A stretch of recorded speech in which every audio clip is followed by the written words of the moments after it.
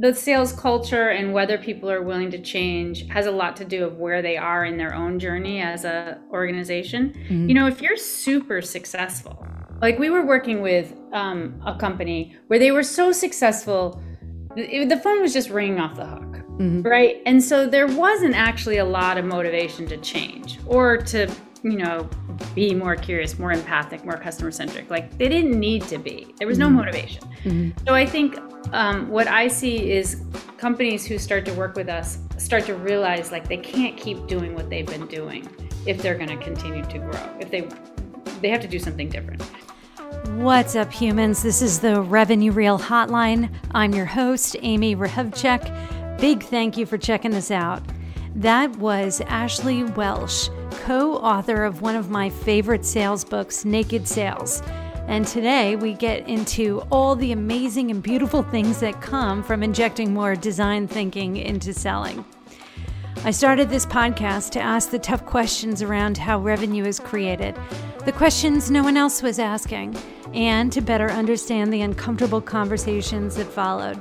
Every Tuesday and Thursday, I'll bring you a revenue human shaking up the business of sales, regardless of title. And of course, if you like what you're hearing, do tell a friend about the show. I take that as the highest compliment. And with that, enjoy. Well, if I was interviewing you, I'd want to start with your story. So I will start with my story, and I'd love to hear about a little of yours too. But so I am 52. I live outside of Boston in Wayland, Massachusetts. I have two girls who are now both off to college as of 2 days ago. Woo! Yeah, Congratulations, Mama. Thank you. And I've had a career in sales. So for 20 years, I grew up in selling learning and development solutions. So leadership development teams, stuff like that. And I should say, I guess it's part of my story. Before that, I have a lot of wanderlust. So I lived all over the world for many years and sort of didn't want to settle down.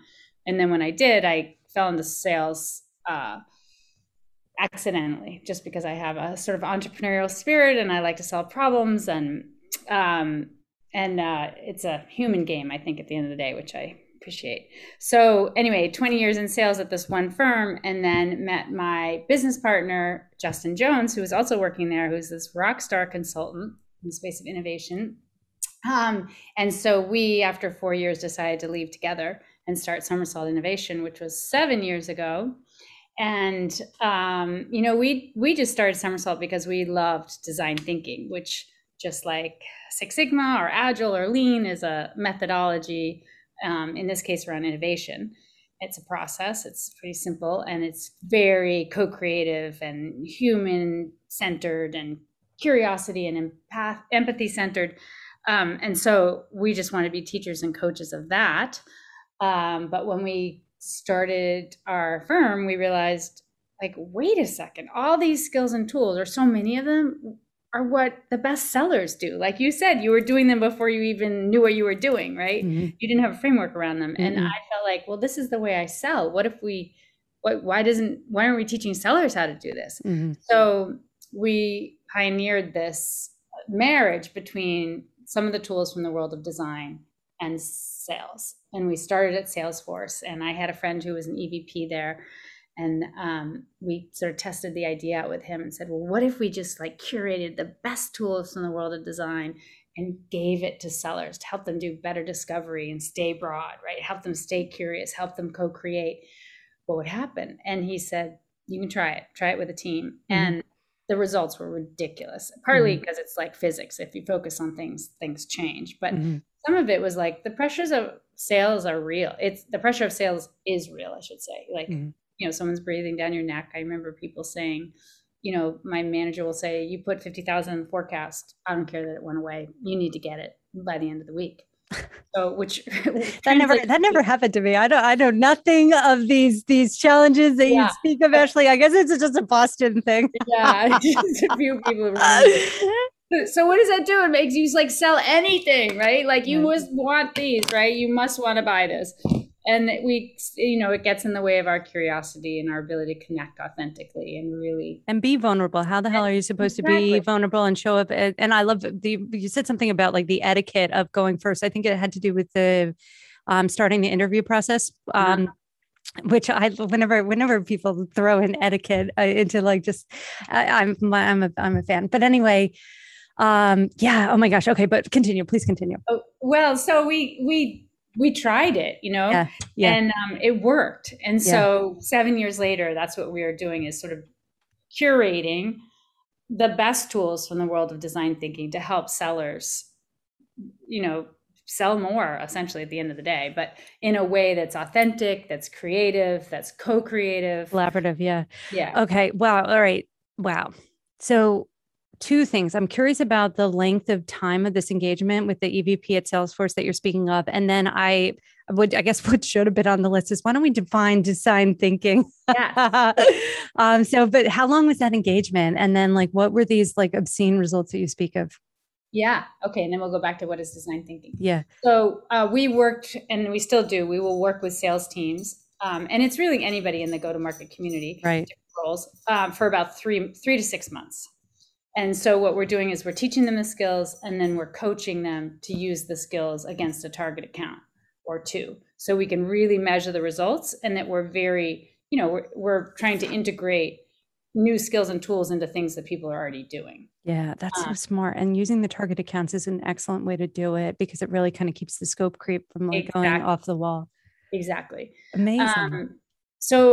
And then with Salesforce, then we ended up working there for several years, and we built their customer-centric discovery model and helped them in various ways. And in terms of results, so in the beginning, 4 account executives drove $13 million in net new revenue in that organization using these tools. A hunter community we worked with, I know, it was amazing. Hunter community reduced the number of touches it takes to get someone to respond to you by half, 40 to 15. Yep. By using these techniques. Wait, I want to repeat that one for our listeners, because this was something that was mentioned in the book. The number of touches, right? Yeah. Something that we all know and we all hear about, right? Because we all focus on the prospecting. The number that was thrown out at Salesforce was 30, 40, something like that. 30 was typical. Yeah. And by focusing on the high value events and the value delivered, I think it went to 15. 15, that's half the touches, half the touches. And I know you said 15 million with 4 reps, but what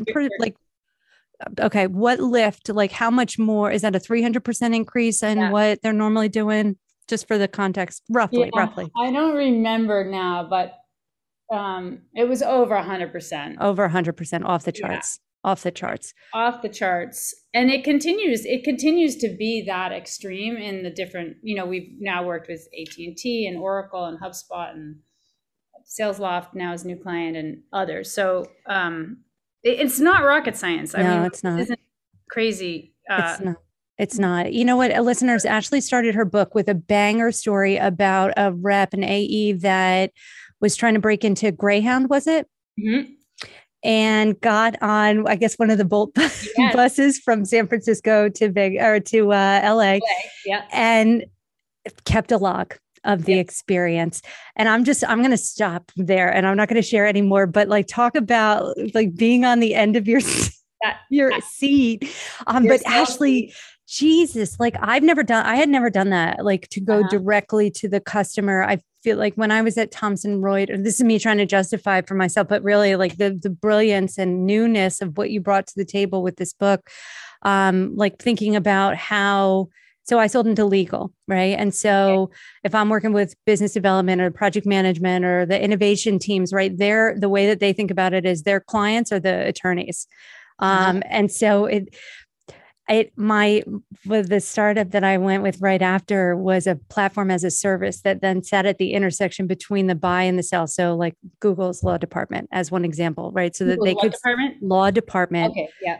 They could see all of their matters, right? And the outside counsel firm. So that the whole experience taught me and I have never had it never made more sense, right? This idea of not just focusing on what your clients or prospects need, but what their clients need from them. Exactly. And to be so intentional about it. Yeah. Because if you can have that conversation, then you're like in the zone of trusted advisor, because that's where value is created. That's what they care about. If I can talk to you about what your customers care about, that's a whole different conversation. I'm not talking to you anymore about what I'm selling. I'm talking about what you care about. So, I mean, I love the, like, why aren't we doing this question? But I'm almost like getting, and I like 5 whys, right? And I love digging in for the root cause. And I will generally separate into like the 3 types of problems, right? Tech problem, process problem, and human problems. And I loved the design thinking is 100% about the human stuff. But I also, I'm a little bit sensitive, maybe bias is a good word, right? Because of the way that most in our profession think about process, right? There's a lot of connotations that come with that. And when we get into like true process design or process principles, and I'm thinking like a hybrid of, let's just say, Six Sigma and Lean, just to keep it tight. It's on most sales floors, the way that we design our processes, we're in direct violation of principle number 1, right? So I don't even have to go further, which is that all value flows at the pull of the client. And the sales processes are designed, again, to play the forecast game. Exactly. And to qualify in or out, right off the bat. And so like even the principles of process are also so deeply tied to this idea of like the clients but anyway, so I'll leave my biases to the side. Why don't you actually define for our listeners what design thinking is and what it represents? And then like, a little bit on like, the design and sales. Okay. Yeah, because they are 2 separate things. So if we just think about what is design thinking, it's just an innovation process. It's, usually it's 5 stages, and each stage has a series of steps, which I'll define. And then you're moving from trying to solve a problem or come up with a new innovation to your solution. Then you follow these steps, just like you have steps in Six Sigma or Lean or Agile. What's different about design thinking as a problem solving or innovation process is it always starts with this sort of obsessiveness about the end customer or user who you're designing for. So if I am designing a new mug, let's say I'm a potter, and I'm like, oh, I've got great ideas for new mugs, right? Most of us are like, oh, I'll go in the back room, I'm going to make my mug, and I'm sure people are going to love it because I've got great ideas. Instead, a designer would say, well, hold on to your best ideas, just like you said in the beginning, like, let's put them in the solution jar. We're going to leave them alone for a little bit. And I'm just going to go watch Amy drink. And I'm going to say, like, tell me about how, like, when do you drink? Why do you drink? So, and how satisfied are you? And what things do you love to drink out of? Yeah. And where do you keep your mugs? And how is the cleaning process like? And where do you buy them from? And how do you choose which mugs to get? And why? What motivated you to pick that? Yeah. Does your partner love that you collect all these mugs and that none of them match, or are they down with it too? Oh, they built you this shelf. Exactly. Oh. So I become obsessive about the end user and users, and then I collect all that data. And from that, I pull out themes and patterns and say, well, this is kind of interesting that actually, most people drink before 9 a.m. in this type of mug, but after 12, they drink this way because X, Y, Z. And what I'm looking for is sort of unmet needs or motivations that drive you that you might not even know about. And then I'm designing my solution from that insight. Because if I can design something that really hits at underlying interests, needs, motivations, you're going to more likely love it, right? Love. So you use design thinking when you want to, decrease your risk of failure and increase your chances of delighting the customer. So if you think about like Virgin Airlines, I don't know if you've ever flown Virgin Airlines. They're awesome, right? You get on, it's like comfy, it's blue lighting, they've got the best video, right? I was just going to say the thing. There's dancing, okay? We'll just leave it at that. You watch it every time versus the other ones, you're like, whatever, turn it off. So they used a design thinking process. Any Apple product, design thinking. You know, these products that really delight us tend to come from a design-centered process. So I want to call out something that you said in there that I think is really important. And that is making no assumptions, right? And so as sellers, we can, I think that this is a really important thing to just to check yourself always, right? But I use the phrase that I'm allergic to assumptions. And I would say that during interviews or during conversations, asking to be like clarifying, matching it with the fact that I'm an overthinker and allergic to assumptions, but also, you know, I'd like to hear it from the source, and your version is all that matters here. And listeners, we can feel when this design thinking process has not taken place, you know, not to, you know, poke fun at marketing, but when a new case study is introduced that like, okay, you know, but or when was the last time that someone on the marketing team or the, you know, I don't know, product team has asked these questions of you. And so these are the things that happen generally, right? When we have an obsessive focus on who the end user is and what the actual problem is. And I think, Ashley, that's another important piece that you covered in the book really beautifully, which is honing in on like it's not just what we think the problem is, but confirming for it. Okay. Yeah. So back to so you were finishing with the definition of design and then how it relates to sellers. Yeah. So how it relates to sellers is, and, you know, we talk a little bit about design thinking, but then we sort of let it go. Because what we're doing is saying, which are the tools from this world of design thinking that are going to be most helpful for sellers? It doesn't really matter what you call them. And I'm a seller too. Like, I don't need any academic jargon. Like, give me a tool that's going to work, or like, we don't. Yeah. What designers, like I said, are really good at is they're great at discovery, right? They're great at really paying attention to what does the customer care about and need. And they have different tools like the 4 prompts that you mentioned to like help them stay curious and help them dig in and keep asking why, as you also said, to find out really what do you care about. And so, so we pull in a lot of different tools into the world of discovery to help sellers do a better job at discovery. And that seems to come up a lot. I notice now a lot of our clients, big and small, really struggle with discovery. Like, people just don't do a good job, in part because you have marketing saying, well, this is what you need to sell. And you have your manager saying, well, this is what you need to make and bring in. And so all of a sudden, and this is how quickly you need to do it. So there's a big rushing period to get through discovery. I think the skills gap is another piece of it.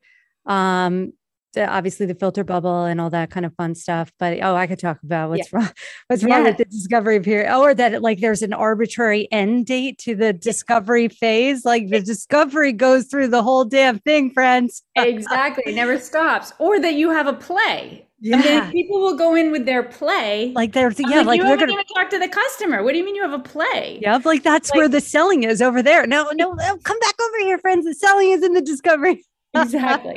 And it's also where you build the relationship, right?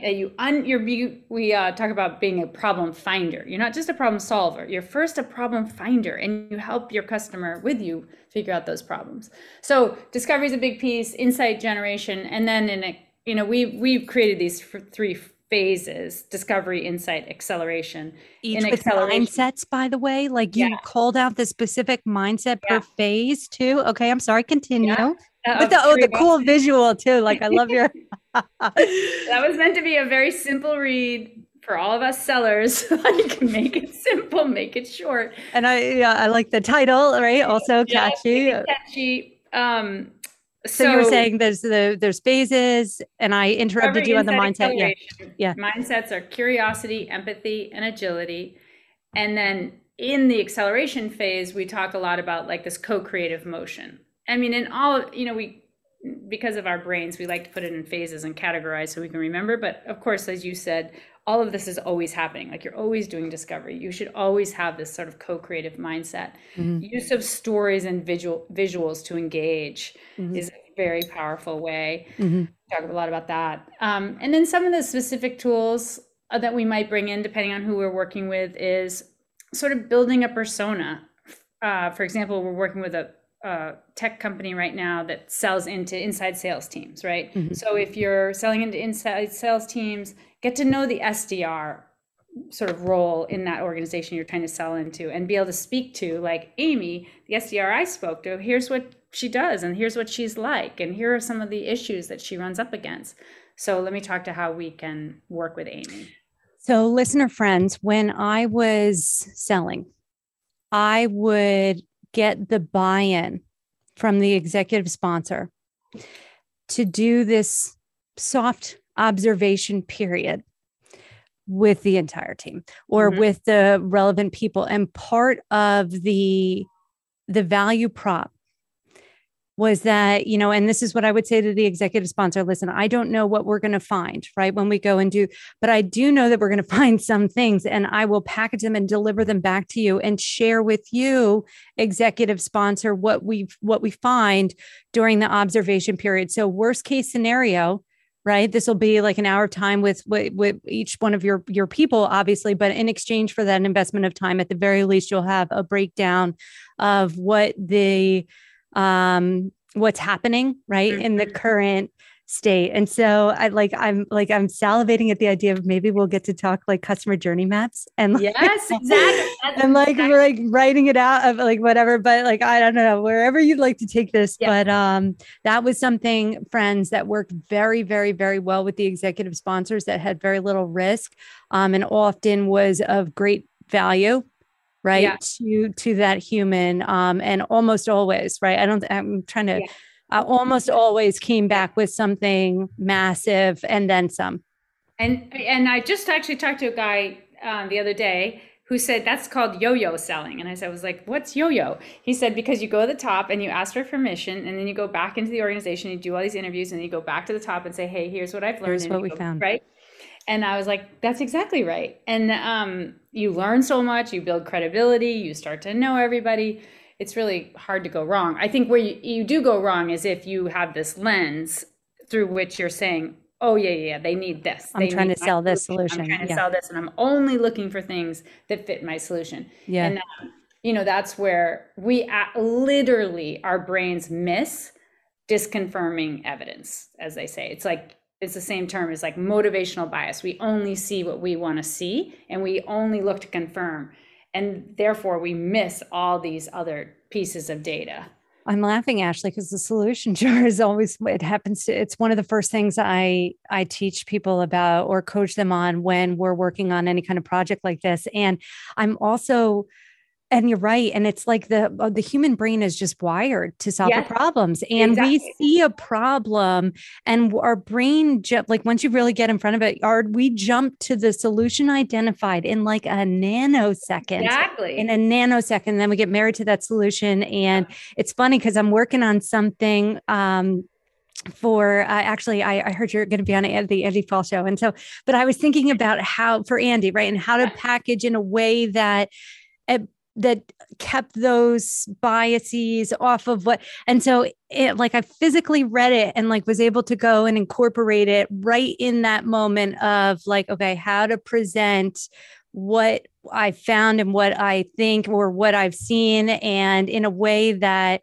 again, keeps that co-creation there, and it keeps the, the marrying, right, a solution just out of the realm of possibilities. But it's not like something that once you learn how to do it, like you can forget it, right? Set it and forget it. You constantly, like, at least for me, right? Yes. I'm constantly trying to like keep my default brain in check and not do that. But it's hard. It's hard to do. It is hard. And I was actually thinking about this in terms of the client that we're working with. We saw their marketing deck, and they do this sort of investigation in the organization to figure out what's wrong. But then in the marketing deck, the reflection always fits in the 4 buckets that they solve. So they come back and say, well, you seem to have a problem with cadences, and you have a problem with, you don't have an ability to record the conversations. And I'm like, how is it that it's already in the marketing deck what their problems are, and that they happen to fit exactly with what you sell? So we even have to look at what we're being told to say and sort of set it aside. It's not to say that you're obviously not going to start to make links between what you sell and what they've got going on. But the Oh, longer, you're amongst friends, Ashley. Yeah, no, set it aside for everybody else. Set it aside. Whatever, like you do you. You be true to you, and the customers take care of the customers and what they need yeah, and what they're telling you. And when you do set it aside, that's where I think the magic happens. yes, absolutely. That's where the Because magic no one likes happens. to be sold to, right? It No one. kills the trust, Yeah, right? It's like all the work that you did to establish, right, that credibility up until that point. Once that other human being, because we sell to humans, whether we're in B2B or B2C, we're human to human around here, yeah, in reality land.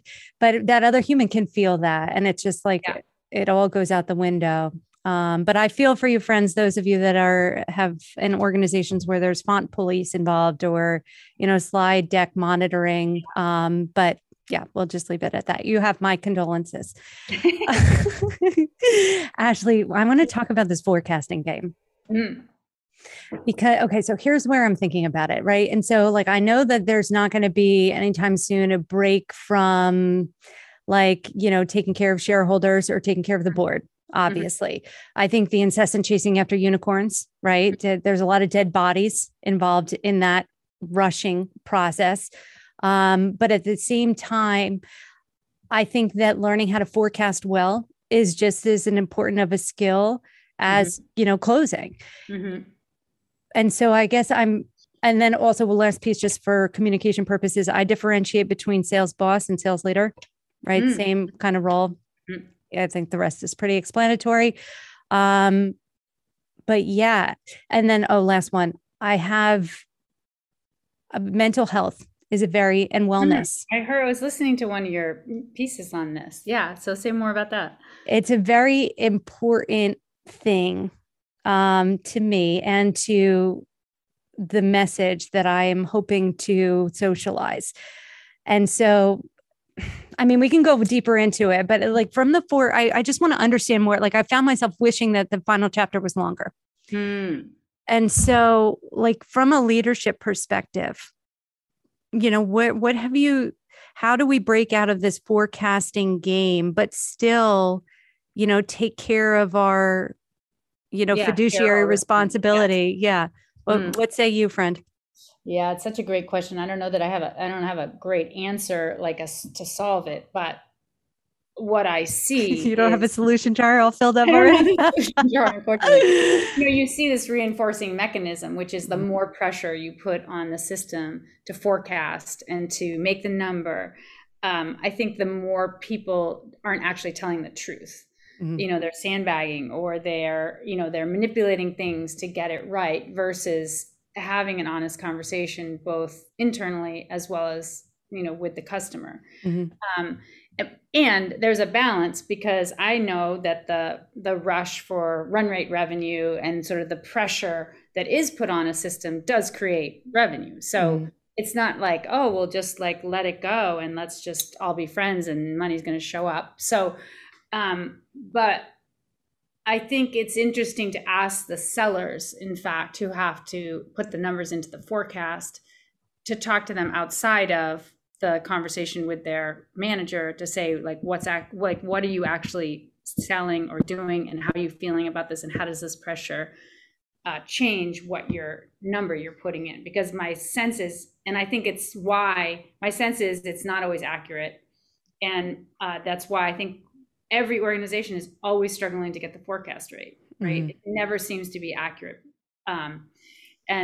And I think it's because we're not having an honest conversation often with each other, and there's so much pressure in the system, it's causing people to do wonky things. I think there's a skill gap too, right? Not understanding where your blockers are, where your obstacles are. There's an experience factor there, right? Once you've been doing it long enough, Yes, you learn to start, like, especially as you move up the enterprise ranks, right? The more buyers involved in the deal, the longer the deal cycle, right? exactly. There's more things. Like, once you've Well, like there's benched. tons of ego involved, right? Like, I don't want to say that it's not coming through, or I'm not going to make my number. So there's so much psychological stuff going on. And I think there's also, like you were saying, that the bigger the higher up you go, the longer it takes to close a deal. We were Mhm. working with one of the largest tech firms with the top 1,000 sellers, and one of the biggest deals that they ended up closing, multi-million, multi-year, Mhm. took several years to close. And the guy who was leading the charge almost got fired because he wasn't closing it fast enough. And so luckily they didn't fire him, and then he closed one of the biggest deals. Okay, so I love that story, but I want to push back on something that you said, that this, like, I don't, I forget the nomenclature, but like the hamster, or like the pressure, the system that reinforces, it does create revenue, right? And so, but the question is, and I'm with you on how experience, right, can kind of get in our way and impede like the beginner's mind, which I loved. But like, what's to say that we could, like, the results couldn't be better, that we couldn't get more revenue? And so I'm thinking about win rate, right? And so one of the things that I'm loving about this moment in time is the amount of transparency around culture on sales floors, right? Because I believe, sadly, most of us, right? And Salesforce, don't get me wrong, is an exquisite company, top of the line in every sense of the word, including management skill development, right? Understand, so all of it.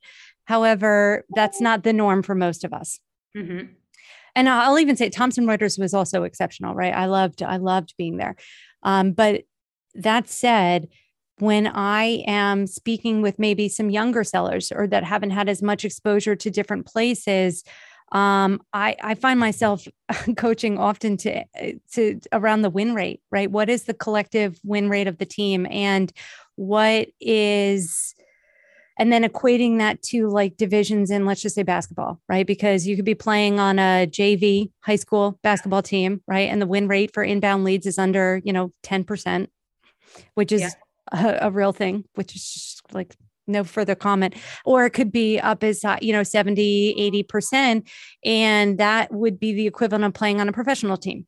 And if you're aspiring to become a professional ball player or a professional seller, right?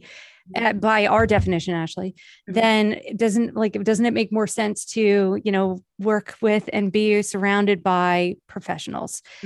And so, but I think that mindset goes nicely into this. It does create revenue, but why can't it be better? And what, more importantly, why haven't we stopped to ask these questions in a while?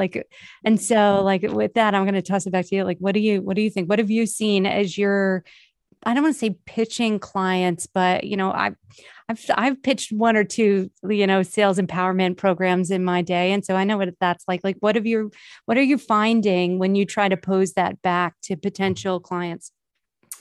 Well, I think, the sales culture and whether people are willing to change has a lot to do with where they are in their own journey as a organization. If you're super successful, like we were working with a company where they were so successful, the phone was just ringing off the hook, right? And so there wasn't actually a lot of motivation to change or to, be more curious, more empathic, more customer centric. Like they didn't need to be. There was no motivation. So I think what I see is companies who start to work with us start to realize like they can't keep doing what they've been doing if they're going to continue to grow. If they have to do something different. And they realize that they've moved away from, or never were actually truly customer centric, because what they were selling was novel and people needed it for whatever reason. And so they were just able to sell it without actually being, what you were saying, like great professionals. And so I am sort of, on the one hand, I see a lot of sort of a toxic culture of sales with so much pressure, focus on money. I think money really corrupts us, right? We do all sorts of bad things for money. But on the other hand, like, I think salespeople are so creative, so innovative, want to do the right thing, love their customers. And so there is a lot of energy when people are given the space to say, like, actually, I want to sell a little differently. I'm not loving the pressure here and sort of being forced into a mode of what I'm selling to my customer. I'd much rather be in this co-creative motion. I think it was autonomy and creativity and experimentation, all things words that remind, or that jump to my head from the book.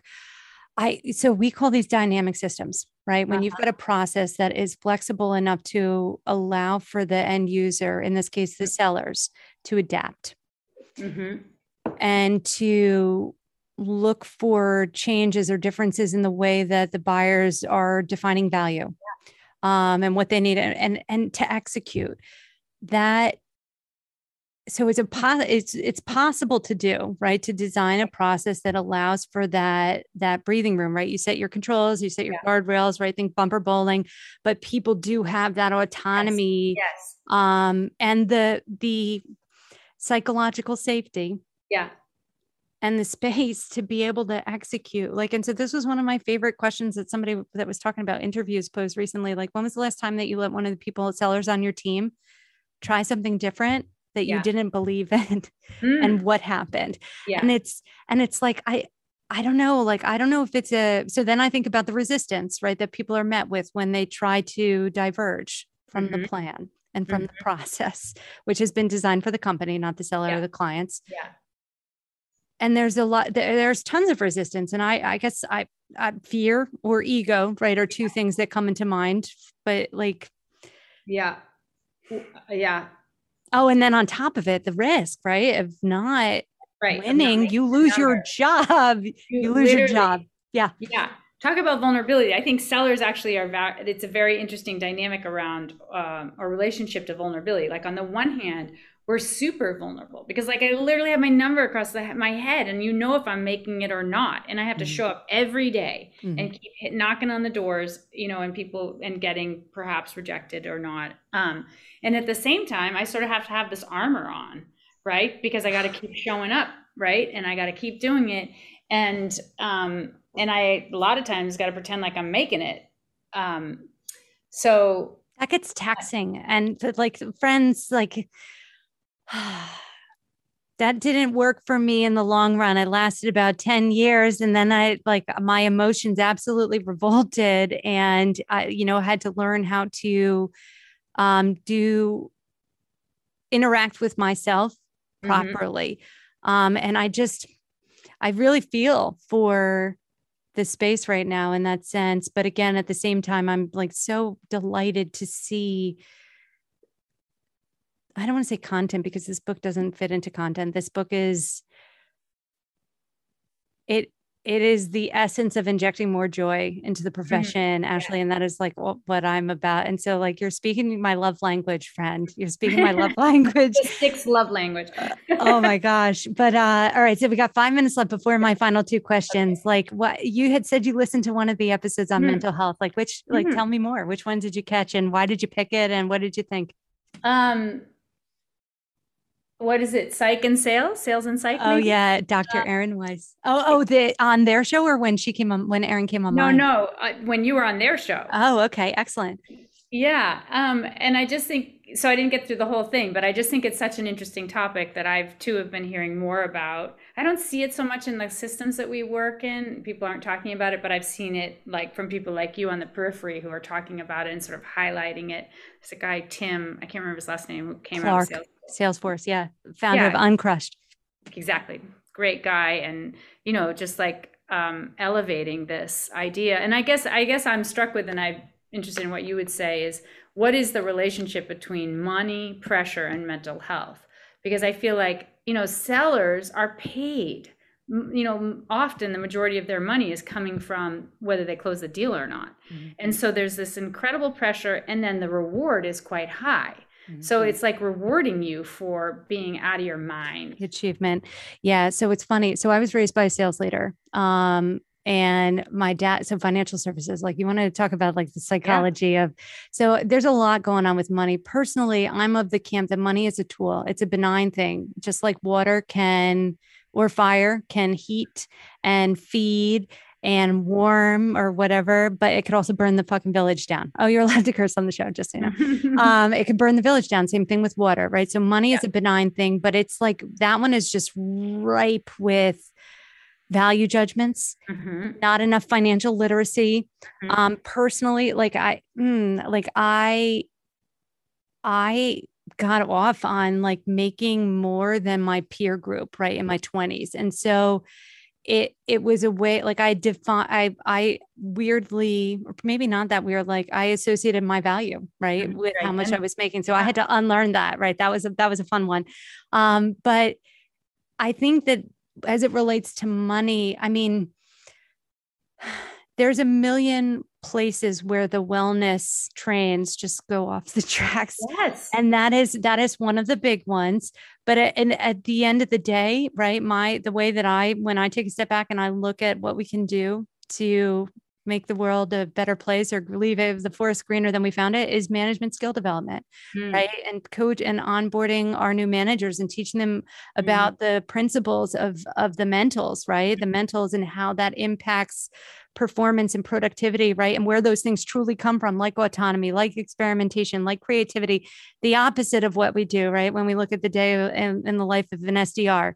And so I think that's a big piece of it. But for the money part, like I think the literacy will help tremendously to like alleviate that pressure. But then there's the upside, right? It's that overly equating your value with your number, right? And so it's separating yourself from your number. And there was a line, Ashley, even in the book, and you said it about distancing yourself from the outcomes, right? This is another big piece of it that also kind of ties with the money. And that is, like in Western societies, we tend to define or think of success as an outcome, right? When I get married, when I have a child, when they go off to college, when I hit my number, right? Yeah. When, but the reality is that, well, one, that's not where happiness lives, right? Happiness is in the present moment. And so we have to unwire ourselves. But even if we don't unwire ourselves, that mindset is exponentially more problematic for our profession because our win never comes. Yeah. Right. We hit our quarter where we have a weekend to think about it and it starts all over again. Yes. And so the mindset, that's why I loved the book when you hit on the mindset for each phase of the process. It is critical. And I think that teaching and empowering our frontline managers with the basics of this stuff is an excellent way to start, because right now we're not teaching anybody anything. Yeah. I know. I just got off the phone with someone today who was saying we have 14 people in frontline managers of the SDRs, and not one of them's ever managed before. They don't know what they're doing. At least they're talking about it. What? I said, at least your client, the people you're talking about it. He wants to do something about it. Yeah. But I mean, it happens all the time, right? All the time. The article that led to the Psych and Sales interview for Sales Hacker last year. Yeah. You mentioned that. What was that? It's featured on my profile, but I'll put it in the show notes too for our listeners. It's called The Greatest Competitive Advantage You'll Ever Know in Mental Health. Yeah. And I go deep into the manager stuff, including we look at Peter's principle, and Google they did a deep study on like the effectiveness of managers and business outcomes. And when the first wave, they found 8 factors that make for great managers. And then they did a reset and found 2 more, psychological safety being one of them. For anyone interested in looking at program design, right, for onboarding of new managers, I would head right to that Project Oxygen site and breaks down, these are the 10 buckets, right?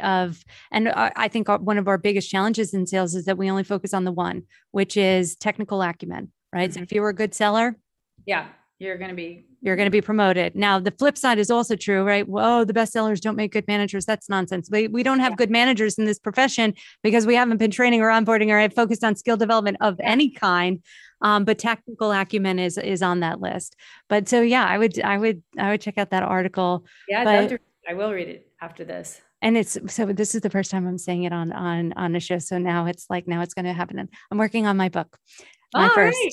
And this is going to be the topic. So just the operating title for right now, which I know is going to change, but it's Sell Well. And so I love that. God, no, it's out there. It's out there. It's coming for sure. Sounds like you have the whole book in you. You just need to put it on paper. Thank you. I received that. And yes, it is in me. And I'm excited, but also nervous. All right. So final questions. All right. So the last one is the easy. It's what's one piece of advice about uncomfortable conversations. But before then, what is actually the most uncomfortable conversation that you've ever had to have in like a revenue context? Prospect, buyer, client, boss, peer, adjacent, like a director in a different department, like.